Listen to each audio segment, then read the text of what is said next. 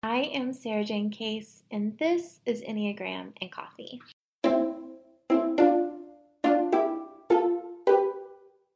Hello, friends. Happy Monday. I hope your weekend treated you well. Today is another Author's Corner check-in where I update you on what the heck is going on behind the scenes. So grab yourself a coffee or a cup of tea and let's catch up. We're going to start with today's Rosebud and Thorn. My rose today is that I may or may not have purchased an iMac. I think I mentioned it last week in Author's Corner episode of just kind of like toying with the idea of it, not sure if I was going to do it. I did it. My thorn, at the risk of like kind of throwing back to being like in the Christian church and having unspoken prayer requests, I will say my thorn is like pretty deep today. It's pretty big, but I can't talk about it. So, keep me in your thoughts. My bud is that this night that I'm writing this, I have a lovely self-date planned. I'm going to just curl up on the couch, wear a face mask, redo my nails, watch a movie. I'm pumped. All right, let's dive into today's episode. So what I'm working on this week. So this week that this goes live, I'm editing chapter 3, doing my third round of edits on chapter 2, and I'll also begin writing chapter 4. Also this week, I need to add in a layout day where I work on the visuals. I said that I was going to do that last week, but I didn't. So honestly, I'm like looking at InDesign on my laptop felt so insane. I just kind of kept putting it off. So with the iMac now, I am really excited to dive in.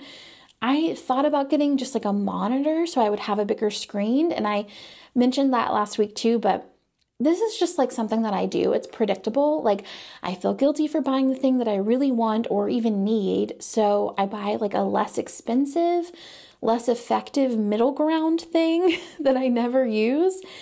And then it ends up in the donation pile or I'm trying to sell it on Facebook Marketplace like months later. And then I finally buy the thing that I really should have bought originally. It's like I could see my future when I was thinking about this, and I could see that monitor sitting right next to the other things that I need to sell or donate right now.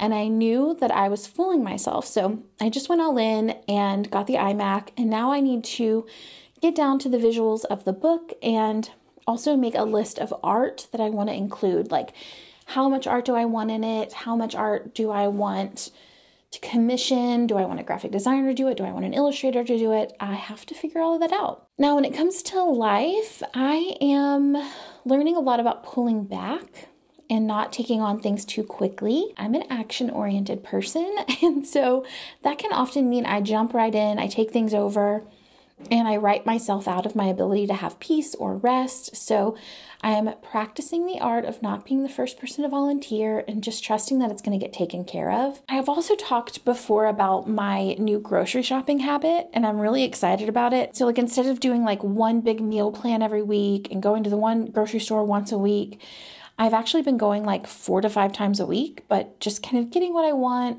I've been switching it up, going to the farmer's market, to the co-op, to Fresh Market, sending my husband for things, and it's been really fun. This week we spent like $30 to $70 less than we normally would, so that also feels like a win. Like maybe this is the better way. Another thing I'm loving at the moment is not putting all of my regular content on my new computer, so I have completely started fresh, and it's a very distraction-free advice. I'm even using this app called Identity. It's IDENATI.com for my browser, which keeps me from randomly hopping on Facebook or Twitter while I'm working. It just basically, you like type in which sites you use regularly, and it puts them there at the forefront. So you just can kind of get to them really easily. But it doesn't encourage you to, you're not going to like put Facebook on there and you're not going to go look Facebook up, or at least I won't. So that's been also really nice. And we'll take a quick break to hear from today's podcast sponsor, which is Thrive. I love companies that give back with every purchase. Plus, I love me some good makeup. Thrive Cosmetics combines everything I want into one amazing product. Thrive Cosmetics products are made with clean, high-performance, skin-loving ingredients. Their clinically proven formulas not only highlight your best features, they actually improve your skin over time. Thrive Causemetics never tests on animals. They're Leaping Bunny and PETA certified as 100% vegan and cruelty-free. Thrive Causemetics has a bold mission that's truly bigger than beauty. For every product purchased, Thrive Causemetics donates to help women thrive. Women emerging from homelessness, surviving domestic abuse, fighting cancer, and more. My favorite product is the Liquid Lash Extensions Mascara. This ultra-lengthening, eye-opening mascara will make people think you're wearing lash extensions, and it doesn't flake, smudge, or clump, which always happens to me when I try and wear mascara. Plus, I'm someone who doesn't like to wear mascara very often because I have to wash it out from under my eyes. But with the Thrive mascara, it comes off so clean and it doesn't smudge, so I don't get those like raccoon eye things the next day. So I feel like I'm able to wear mascara as often as I want to. I personally do love everything about Thrive Causemetics. Their products are the best I've ever used, and their Bigger Than Beauty mission is really inspiring. It shows us what you can do when you put ethics and integrity behind everyday items. You're going to love them as much as I do. I know it. So visit thrivecausemetics.com/egram for 15% off your first order. This is an exclusive offer that you can only get here. So that's Thrive, CAUSEMETICS, Causemetics, get it? .com/egram for 15% off your first order. So it's thrivecausemetics.com/egram. Thank you, Thrive, so much for supporting the podcast. I am personally in love with this self-validation process that my therapist recommended to me, and I've used it like every day. It was shared by someone named Amanda White on Instagram, but it looks a little something like this. It's like, notice your feeling. So I'm feeling overwhelmed. Provide context. Well, that makes sense because this is the exact example that she gave. So just full credit to her. That makes sense because I have a test coming up this week. Then you incorporate your values. I value hard work. I want to focus on doing my best rather than getting a certain grade. And then normalize it. I know a lot of other people in my class feel overwhelmed too. And then take action. What can I do to act in alignment with my values and reduce overwhelm right now? I did this as I prepped for a situation that was giving me a lot of anxiety this week, and I was able to honor my feelings, get clear on what I actually can control in the situation. I'm obsessed. I've done it like multiple days now, like every day since she gave it to me, sometimes multiple times a day. I think it's particularly helpful as someone who struggles with negative emotions. It gives me a way to honor them and understand them at the same time and take action on them, which is very helpful for me. All right, let's get into what I'm reading, watching, and learning. Currently, I'm reading Daily Rituals by Mason Curry.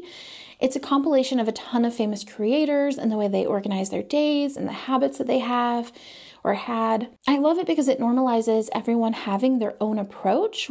What works for some may not work for others, and there's no real right way to be creative, and that's so freeing, especially at this season of my life.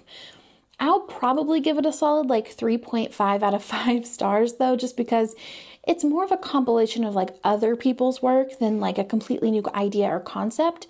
It's really neat, but I wouldn't say it's life-changing for me at least. What I'm watching, we started watching Ted Lasso this week, and what a lovely show. It's like a utopia for my mind where everyone just does the right thing and people just want to be nice and everything just is going to work out for everybody.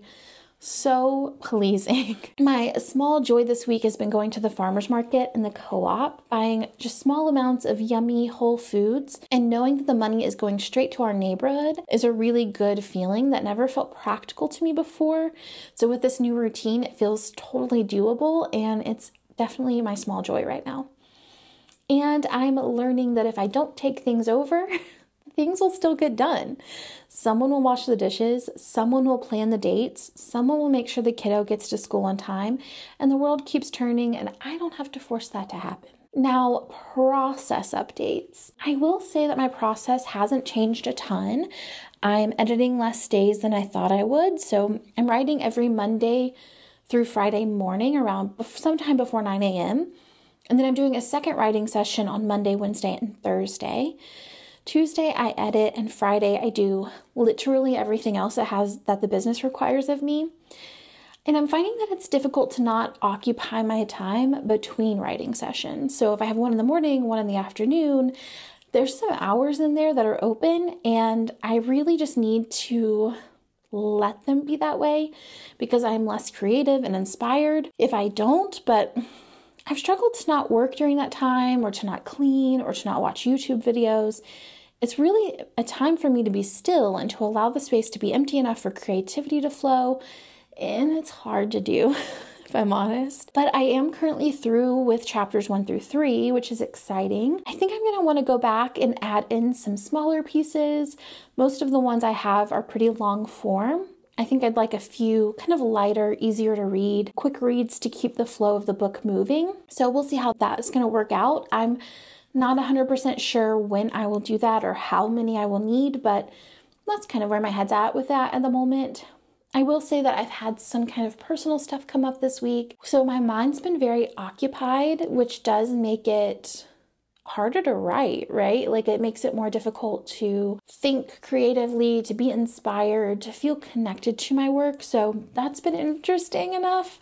Just kind of, how do I navigate creating and feeling all at once?